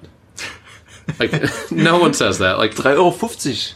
So sagt man nicht in Deutschland. Yeah. So maybe in Farsi or wherever you're speaking, people would say it that way. But in American, that's not how we say it. All right. But also, I couldn't actually think of how we would say it. We would just say it's $8.50. We wouldn't. But I'm not sure what we would say in the U.S. if it was $8.50 and it was another currency other than dollars. I guess we don't really have an expression for that because that doesn't really happen. Yeah. Because everything's in dollars. But yeah, we would just say it's $8.50 or something along those lines. We would never say like $8.50 or we would never even say like $8. I mean, we might say like $8.50. That would be like an expression that we would use. Okay. Yeah. But anyway, you know. I feel like we've... it's 3 in the morning right now. 3 in the morning. Gregor's got to process this and he's got to add all the GIFs, and he's got to get this to BAFA to put it on the Two Doctors site, and all this other stuff, and we've got to get to sleep. I've got to edit a Jordan De La Cruz video. She did 116. Well, she did 91, 116. 91 is about kind of the range that she was already at. Like, it wasn't like a big PR or whatever. Let's just talk about what happened at Pan Am's with like Kate and... Yeah, the Kate performance was just like ridiculous. Kate did 110, 135. Yeah, both of which are... the 110, 135 and the 245 total that resulted from that are all both junior and senior American records, and also junior and senior Pan American records. That's crazy. So, makes me wonder: did I travel to the wrong Continental Championship? Maybe. And also Arlie did a 205 clean and jerk at 89, which is, I believe, obviously he did more. I think he did 207 at the Las Vegas meet, but that was when he was a 96. So I believe that that's the most he's ever made in a non-96 capacity, right? Or no, sorry, no, I'm completely wrong. I just blanked on a couple competitions last year. Yeah. Well, tired. You know what it was? I was comparing it to his old 85 numbers, as like basically in like 2017. But actually, I'm completely wrong. He actually did like 212. I want to say as an 85. But still, like, it's a solid number for him compared to how he looked in Vegas. But, yeah, so I think... Yeah, so Jordan 91, 116. No, I was trying to think about the Vibert number. So I think... I was going to compare it to Maddie. Okay. But I wish I knew this for sure, but I'm almost certain that Maddie's PR total was 239. What she did is a 69, which is obviously 2 kilos under what, Kate was and blah, blah, blah. But I'm pretty sure that Maddie did 106, 133 that when she set the initial 239. And then I think she might have also done 104, 134. I can't remember exactly, but I know that Maddie did like 238 and 239 totals several times over the years. The first time I think she did 239 was 2016 Pan Ams, that's where she definitely did 106 there, which was technically not the American record because she also did it at 2016 National/Olympic trials. But anyway, so let's just say that Maddie's best total was 239. So Kate just basically flew right by that. Yeah. Which is pretty stunning because Maddie is a really, really good lifter who trains really hard, is very dedicated, and is also very talented. Maddie's like a really good example of someone who takes their nutrition seriously and takes their training seriously, and also has had a long life of sport in terms of like gymnastics and cheerleading and all this like sort of athletic stuff. And before Kate came along, Maddie was by far the best 69 the U.S. had ever seen, and it wasn't even close. It wasn't like Maddie had eked out a couple 1 kilo records. Maddie just destroyed those records. And granted, the U.S. hadn't had like any like crazy talented 69s before that, but Maddie was just way above that, and she was basically at the 75 numbers for the most part, or at least close to them. For another talented lifter, Jenny Arthur, but Kate just blew by Maddie in a span of a couple years, where she went from being like this relatively unknown youth in 2016. She started lifting 4 years ago, she said, right? She might have actually started doing some lifts in like 2015 or something like that, but 2016 was the first year that she really... do you want me to hold this? Yeah. 2016 was the first year that she really lifted. I think she told me that 2016 Youth Nationals was her first national meet, which would have been in... Usually Youth Nationals are held sometime around June. So it would have been probably like June 2016 that was her first meet. So we're literally talking about less than 3 years ago. So when Maddie was like fighting for an Olympic spot and had every American record and had just destroyed everything and had been essentially dominating the 69s for kind of like a year at that point, Kate was literally just starting lifting. And she really, even after she started, while she was doing good numbers and kind of setting these like youth American records that sometimes are, let's be honest, are not very competitive numbers. Sometimes they are, sometimes they aren't. But sometimes youth American records really don't mean very much, in my opinion. And so she was setting these youth American records that were kind of like a little bit of like low-hanging fruit youth American records. They were good, but they weren't like anything really, really where you're like, okay, this girl's like a lock for the next Olympic sort of youth American record. But then she's just been progressing and progressing and progressing and progressing, and she, really did, like, she came out and first, in 2017 at AO3 was when she had a great snatch battle with Maddie Myers, where basically at the time Maddie had the junior American record in the 63s with 92 in the snatch, and then they broke it like 4 times in a row or something like that. Like, I don't remember exactly what the order was, but I want to say that like first one of them snatched 93, then another one snatched 94, then another one snatched 95, then snatched 96 or something like that. I don't remember exactly what happened, but I think it was 4 snatch records in a row. And I think that Kate ended up with the snatch record at 96, and I think Maddie Myers missed 97. But like, she literally increased Maddie's snatch record right there by 4 kilos.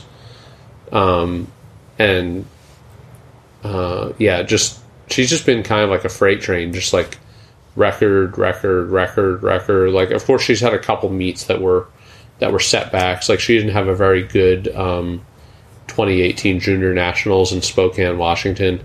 That was kind of the last meet where she was a 63. Like, I think she had a really tough cut there, and it just really wrecked her. And she didn't look very good. I think she still won, but she just had a bad meet. Like, her numbers weren't that good compared to what everyone kind of knew that she was capable of, and compared to her training numbers. But I mean, for the most part, with a couple setback meets, she's just been like a freight train, just like up. And 110, 135 at 71 is just massive.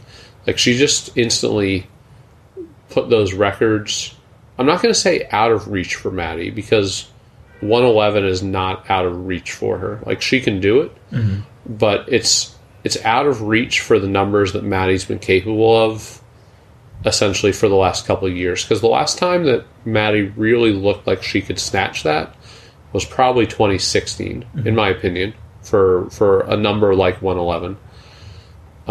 Because as an example, at 2016 Olympic trials, Maddie attempted a 109 snatch on her third attempt. And this was after she snatched 106. So basically, at 2016 Olympic trials, Maddie snatched 106 on her second. Mm-hmm. It was the American record at the time. She then went to 109 on her third because she knew that she needed a big snatch to kind of basically hold off Morgan for that Olympic spot, because pretty much everyone knew, like Jenny already had at the time we had 3 Olympic spots. Jenny already had one through basically a points qualification thing that USAW had for who earned the most points for Olympic spots. Then pretty much everyone knew that like Sarah was going to get another spot because her numbers were just too good, and she also had a really big score from 2015 World Championships that still counted for some reason. That was a little bit confusing to me why that was the case, but basically Maddie missed 109 there. Mm-hmm. But it was close. Like, she could have made it. Mm-hmm. So keep in mind that this is 3 years ago. Maddie was coming close with 109 at a lighter body weight. And so there's no doubt in my mind that Maddie's like physically capable of a 111 snatch. So that's not what I'm saying. I'm just saying that the last couple of years, Maddie's really been like kind of in this 101 to 105 snatch range. Like, any meet, she can show up and snatch what seems like 101 to 105. Mm-hmm. But she hasn't really been able to like break out of that. Now, granted, at this Pan Am's, she snatched 106, which I think is the first time she snatched 106 in a meet since 2016. Nice. So it's not like her numbers aren't going up, and it's not like she can't hit 111, but Kate definitely threw down the gauntlet to Maddie, like, you gotta improve pretty quickly to beat her.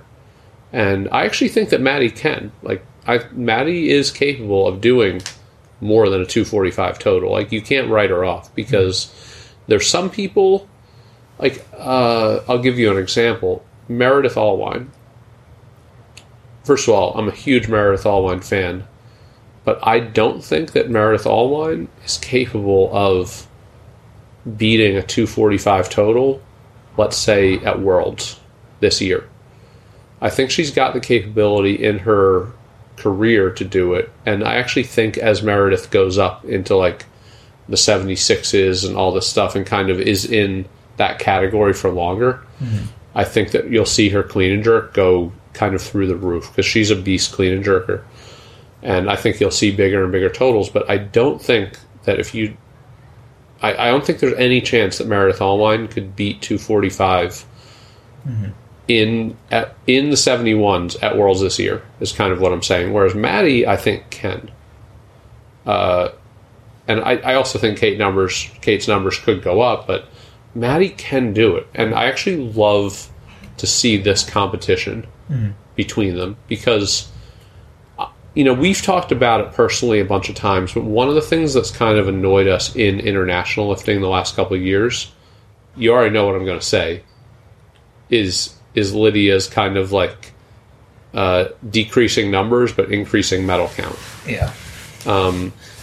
And kind of like I think we all get annoyed. It's not so much like Lydia's a good lifter, really good lifter. I don't mean anything bad by saying good lifter, but Lydia's like not doing the numbers that I think we all know that she's capable of doing is the reason why it's frustrating for us. Yeah. If we thought that she was doing the numbers that she was capable of, I don't think that we would be I don't know if annoyed's the right word, but we wouldn't be as frustrated by seeing her lift. Mm. But it's kind of like, Lydia just, it's not that exciting to see her kind of every year do a couple kilos less in each lift, but yet still just like win worlds and do this and do that. I really love to see competition, and I think with Maddie, this is going to force her to not be in the 103, 132 sort of range. And I actually don't think that by any means Maddie was necessarily like taking it easy or relaxing or whatever, because Maddie trains hard all the time and is always working hard, and I think she's always like attempting to do her best. She's not just thinking, I can cruise in here like half-assing my training, do 102, 132 and just, or 130 and just be like, okay, great. Because this is actually now, I believe it's the 4th year in a row that Maddie has taken silver at Senior Pan Ams. Oh, okay. So 2016 for sure, she got silver to Lady Solis. 2017, I know she got silver, and I'm guessing it was also the Lady. It might have been Lady. Oh yeah, it was 2017 was silver to Lady. 2018, she actually got silver to Mercedes Perez Tigrero, or I'm not sure exactly which names you use properly for her, but Mercedes lifted as like a light 69 last year at Pan Am's. So that was her 3rd year in a row. Now this is Maddie's 4th year in a row getting silver. And I can guarantee you that Maddie was not taking it easy for this meet, or even the meets in prior years. But it's been a combination of things between Maddie, like she was on Accutane for a while, which really impacted her training and brought a lot of her numbers down. And it's been this thing or that thing or whatever. But I do, even though I don't think that by any means Maddie has ever sat there and said, I'm the best, I can take it easy, no need to try.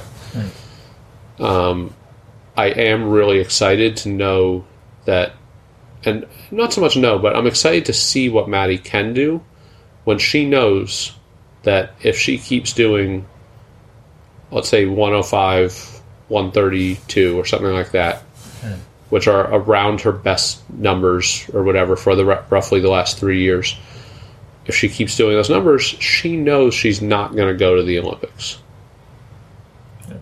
So that is exciting to me because I really am curious to see what Maddie can really do. And I'm excited to see her get pushed because I think it's actually going to make her into like the best lifter that she can be before Tokyo, because every single day she's going to be thinking, I got to be better, I got to be better, I got to be better. And I don't care how determined you are when you've got someone either right on your heels or in front of you, when you're not used to having anyone in front of you in the U.S., it's going to force you to kind of like raise your game. Yeah, make every training session count. Because you only have like how many training sessions left? It's like you can count them on your... I mean, you have a couple hundred training sessions left before Tokyo. I mean, well, maybe more, but you have, let's say 500 at most training sessions, even if you do a bunch of doubles before Tokyo. And you only have so many of those that'll even be heavy. Exactly. So I'm predicting bigger numbers for Maddie at Worlds because I think it's going to really, really light a fire for her. One thing I will say is that Maddie and her coach are smart, and I do think there have been periods since the 2016 time frame where they have taken it a little bit easy on purpose because they don't want to push Maddie like kind of beyond her limits and push her into injury. Okay. So it's not that it's not that she's been like taking it easy for 2.5 years now by any means, but there have been times where she's kind of gone to meets with no intentions of trying really heavy lifts.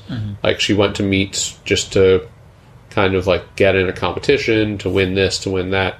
There was one point where I remember keeping track of it because she was wearing hook grip socks. Or she actually has really been wearing hook grip socks in competitions for like 3 years now. But there was one point where she went 5 straight meets where she went 6 for 6. So I remember saying like, okay, well at this point now she's 30 for 30 in the last year with hook grip socks. So there was a period where she was going 6 for 6, 6 for 6, 6 for 6. Okay, 103, 104, 130, 132, 130, whatever. Just kind of like 6 for 6, same sort of numbers. Great numbers, but not improving numbers. So she definitely did go through that period, but she also has also tried to do bigger numbers at certain points. Like before a couple months before 2017 World, she did a 135 clean and jerk, which, as far as I know, is her PR, clean and jerk. Mm-hmm. So she was pushing and pushing and pushing, but I really think that there's no better way to be pushed than to know that you need to do more weight to make it to the Olympics, because really Maddie cares the most about making it to the Olympics. Like, I don't think that she cares that much about U.S. nationals or Pan Ams or even American records. Like, she wants all that. She wants to be Pan Am champion. Like, she wants American records, but I think you could literally take everything that she's got and throw it out the back of a truck and hand her a ticket to the Olympics, she'd be happy. And she would be beyond happy. Okay. So to her, that's the thing. Now, if she misses the Olympics, I really feel like it's going to crush her. Like, I'm not saying she would quit lifting because of it. I'm saying, like, it's going to really crush her. And I think she knows and remembers that feeling. I mean, I saw her the day after she missed the Olympics in 2016 in the airport in Salt Lake City. So in 2016 Olympic trials, I saw her in the airport on the way back to Florida, and she was just a wreck. Like, she didn't look good, probably hadn't slept.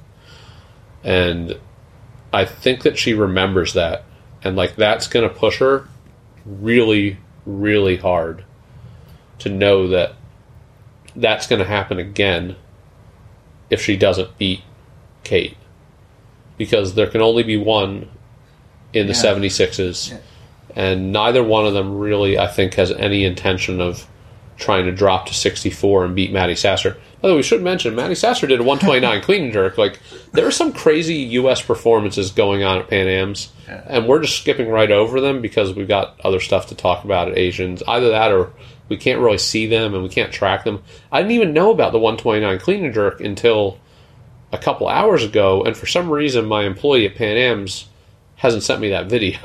Ethan, I don't know what you're doing, but the problem is he keeps asking me, hey, are there any other videos you want? And I'm like, I don't know the results. Like, how am I supposed to know? Like, I know a couple of the results because I see them either on USA Weightlifting stuff, or I see the lifters posting them, or someone else posted them, or whatever. But I can't look at the results sheet. Like, I don't know, because, like, Pan Am Federation's, like, ridiculously terrible at this sort of thing. Like, they never post. Like, the idea of the Pan Am Federation posting daily results is just one of the more laughable things I've ever heard. Like, that's the same as, like, the Chinese Federation, like selling day passes to the National Training Center or something like that in Beijing. Like literally the thought of it is one of the more ridiculous suggestions, or one of the more ridiculous things I've ever heard. Like, Pan Am Federation does not do that. Like, there's no way they would do that. But, I mean, they're nice people when you talk to them in person, but their digital marketing is not up to par. Yeah. But anyway, they're great performances, Team USA. Yeah, great performances by Team USA. But I don't think either one of them has any intention of dropping down to 64 and trying to beat Maddie Sasser's, because Maddie Sasser just did a 129 clean and jerk. Yeah. You know what I mean? Like, I don't think that Maddie or Kate could drop to 64 and really compete that well with Maddie Sasser. I feel like Maddie Sasser is looking stronger and stronger and stronger in that class, and both of them obviously can do, much bigger numbers as 71s, but that weight cut, I think, would just kill them. And I think both of them would just get destroyed by Maddie Sasser in that class. Like, Maddie Sasser's on the verge of snatching over 100. She did snatch 100, I believe it was at Pan Am Trials in Chicago, I want to say. Yeah, Pan Am Trials, she snatched 100. Here she clean jerked 129. Like, it's like, it's over, in my opinion, in that class. Like, I would love, like, Hunter Elam's super cool, really nice, really good lifter as well. But I just don't think anyone's catching Maddie Sasser. Like, Hunter not in a year and a half before. Yeah, not in a year and a half. It's just like, Maddie Sasser's still getting better. And is already way ahead. Yeah. It's not, the momentum is going the wrong way for someone like Hunter Elam in terms of like Maddie Sasser not getting like worse and worse. And someone, people like Kate and Maddie, I feel like have no choice but to battle in the 76s. Mm-hmm. And you really can't count out Meredith Allwine, because I do think that you could see her clean and jerking in the 40s as a full 76 in a year's time, and probably not going to beat Kate Nye's 110 snatch even.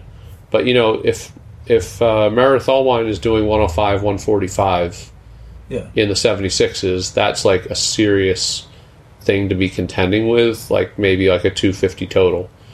Now granted, Kate Nye just did a 245 total, so I don't necessarily see Meredith as like a favorite for Tokyo by any means, but you also can't count her out because she is capable of a massive clean and jerk, in my opinion.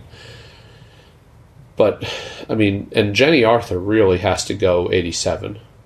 I mean, that's what I've been told she will do. Jesus. For Tokyo, because I feel like Jenny Arthur, first of all, Jenny Arthur sits a lot heavier than these girls. Like, Jenny Arthur sits not well above, but she sits above 76, whereas these other girls are kind of like struggling to make 71. Like, neither one of them has any sort of weight issues with 71 at all. Both of them would be so much better served if there was if there was a 69 or 70 weight class. It would just be great. Like if there was that for the Olympics, both of them would be in much better shape. But yeah, both Kate and Maddie are just too small for the 76s, but they have no choice but to go 76. Both because of the competitiveness in the 64s and because they're too big for that. And then Jenny Arthur really should go 87 because she will face like a much less competitive landscape there. And given the fact that there's one per class, and there's really no one in the U.S. who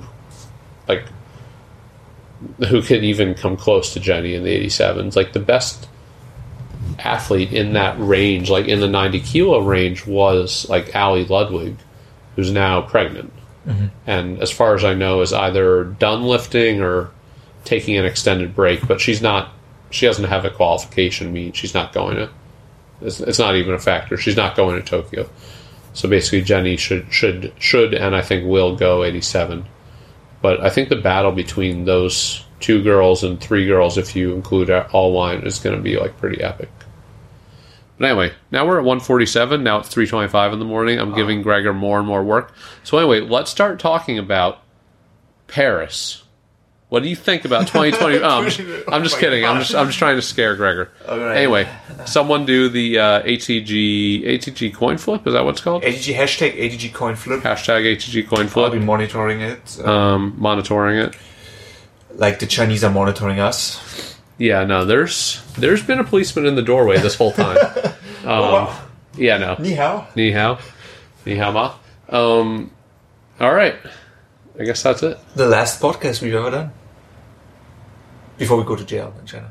Oh, yeah. The last podcast. Oh, yeah. I was going to say, last podcast. What are you talking about? We're still contractually obligated to do at least 6 more 2-hour podcasts in the next 48 hours, however long we have. Give me the phone. So, listeners, I got the phone. I'm ending this. I rescued you. 1 hour and 48 minutes. All right. It was fun. Follow us on Instagram at NedAram, at Gregor Winter, at The Two Doctors. At Dr. Baffa. At Dr. Baffa. Is it Dr. _ Baffa or Dr. At Dr. Baffa, I think one word. One word. We don't know. And Jonas, if you're listening, thanks for letting us hijack your podcast. Yeah.